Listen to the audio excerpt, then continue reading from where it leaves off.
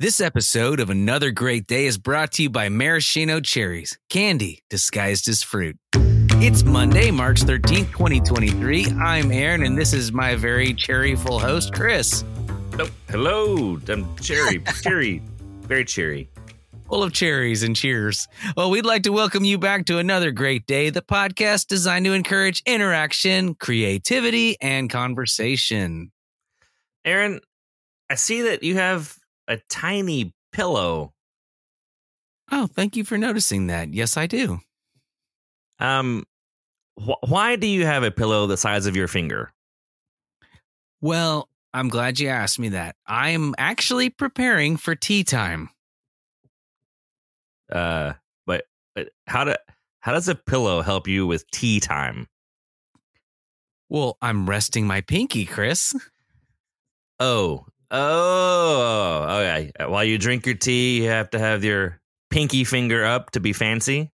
Is that right? Very fancy. Yep. And this is how I rest my pinky on my little pinky pillow. That's great. Well, speaking of raising your pinkies, on this day in history, Charles Grey, the second Earl of Grey, who was a British Whig politician and served as Prime Minister of the United Kingdom from 1830 to 1844, was born. That's right. Happy birthday, Charles Grey. If we were in 1830 or 1834, we could wish him that. But yeah, Earl Grey, tea is named after him, and he was part of the noble House of Grey. And fun fact, he died one day after my birthday. He died on July 17th. However, he died in 1845. So, yeah, a little older than me, but that's okay. We've been enjoying Earl Grey tea around these parts for quite some time. How about you? I don't really know that I've had it. I probably have had it, but I don't know that I've had it. I'm not a tea aficionado. I've had tea. I've had other types of teas. I've had teas, but I'm not a... You nailed it. You drink tea? Pinky out. Well, I learned that from SpongeBob SquarePants. So the highest, fanciest place on Earth. Yes, another life lesson. Forget cotillion. We have SpongeBob SquarePants. All right. Well, this next segment is called the Question of the Day. And if you're new to our podcast, we're going to ask a question, encourage you to take a minute to stop down with those around you and answer the question. We'll give you about 10 seconds to answer. And if you need more time, feel free to pause the show. Come on back. We'll be here waiting for you. All right. Today's question of the day is, if you could only drink one drink for the rest of your life, and we're saying that health and nutrition doesn't count. This is a magical, sustaining drink, but it's the only drink you get to drink for the rest of your life. What would it be? We'll be right back.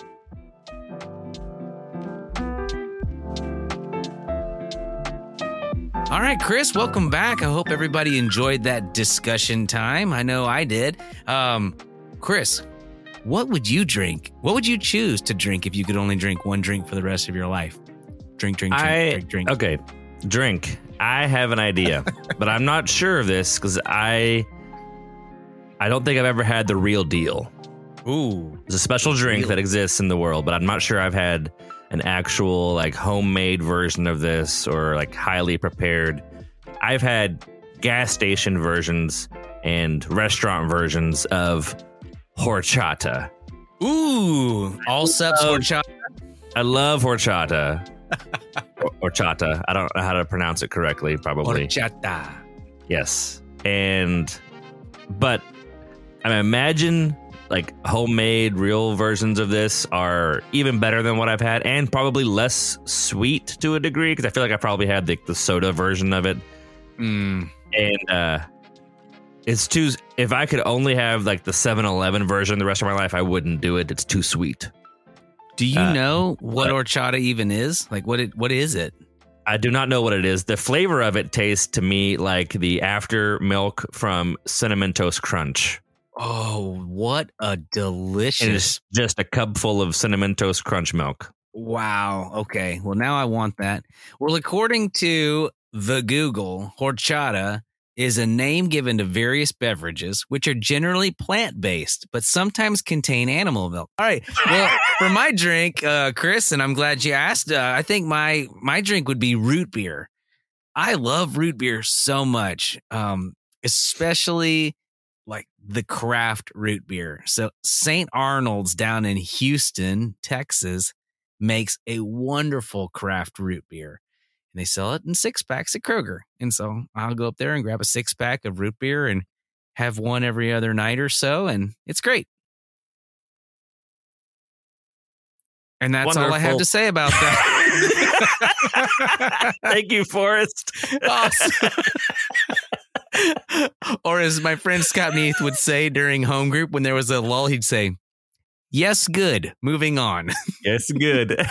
Well, great talk today, Chris. Let's do this. Let's switch things up and check in. Enough from us. Let's check in with Wes McFall with our dad joke of the week, or day, rather. All right, Wes, take it away.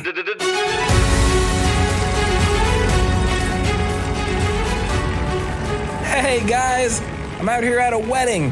2 antennas are getting married.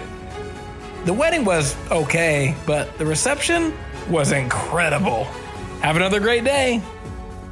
Thanks, Wes. I don't know about you, Chris, but that sounds like one wedding I'd love to tune into. We'll be right back. Today's word of wisdom comes to us from Proverbs, chapter 20, verse 10, 2010. We're going to run through 2 translations here so we can get a full effect. The NLT is the first one. False weights and unequal measures, the Lord detests double standards of every kind. Amplified version says, differing weights, one for buying and another for selling, and differing measures, both of them are detestable and offensive to the Lord. Nice. Thanks, Chris.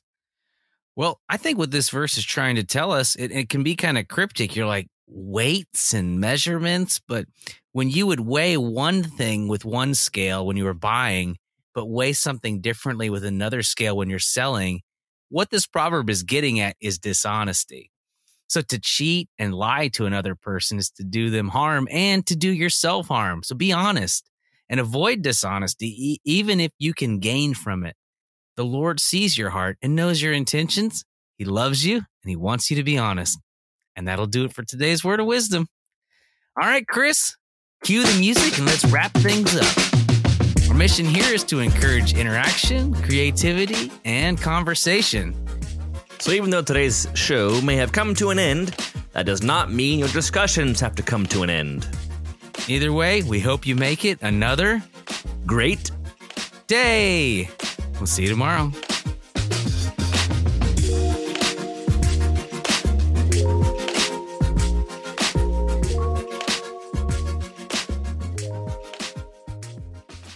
This is not funny or anything, but I have this idea. Okay. Let's see if it flies. I'm going to throw it at the wall and see if it sticks. Yes, the spaghetti has been tossed. So, is it useful that when there is a task in front of you, a small thing that you need to do, not a big like job, weeks long, years long thing, but something that is right in front of you that is short, like you decided to change clothes and you left your clothes on the floor and you could put them in the laundry hamper. Think about how long that takes. If you got that toy out and it's sitting there on the floor and then to put it back where it's supposed to go, if you could time it with actual seconds, let's say it's maybe 5 or 6 seconds. I don't know how long it takes to put clothes in the hamper. What do you think, Aaron? How long do you think that would take to? 2 seconds. How long do you think it would take to make your bed? 30 seconds. It's a bit longer, but not tremendous. It's not huge. No. So here's my idea. You take your age. Okay. And you have that number. So my age is 37. Okay. And I'm going to double it. I'm going to put 2 37s together, which would be 74. I feel like a person should be able to take double their age. So if you're 5 years old, double your age is 10. 10 seconds. If something takes 10 seconds or less, you should, without question, just do it immediately.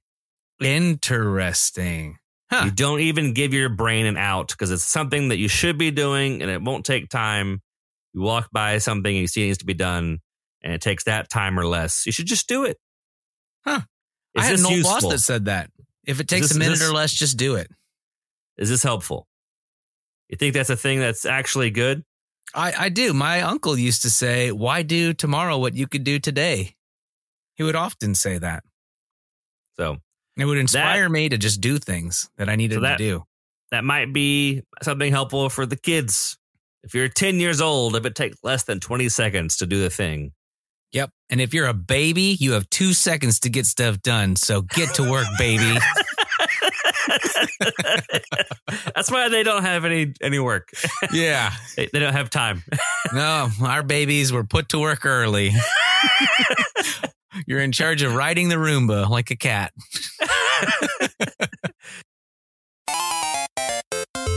The end.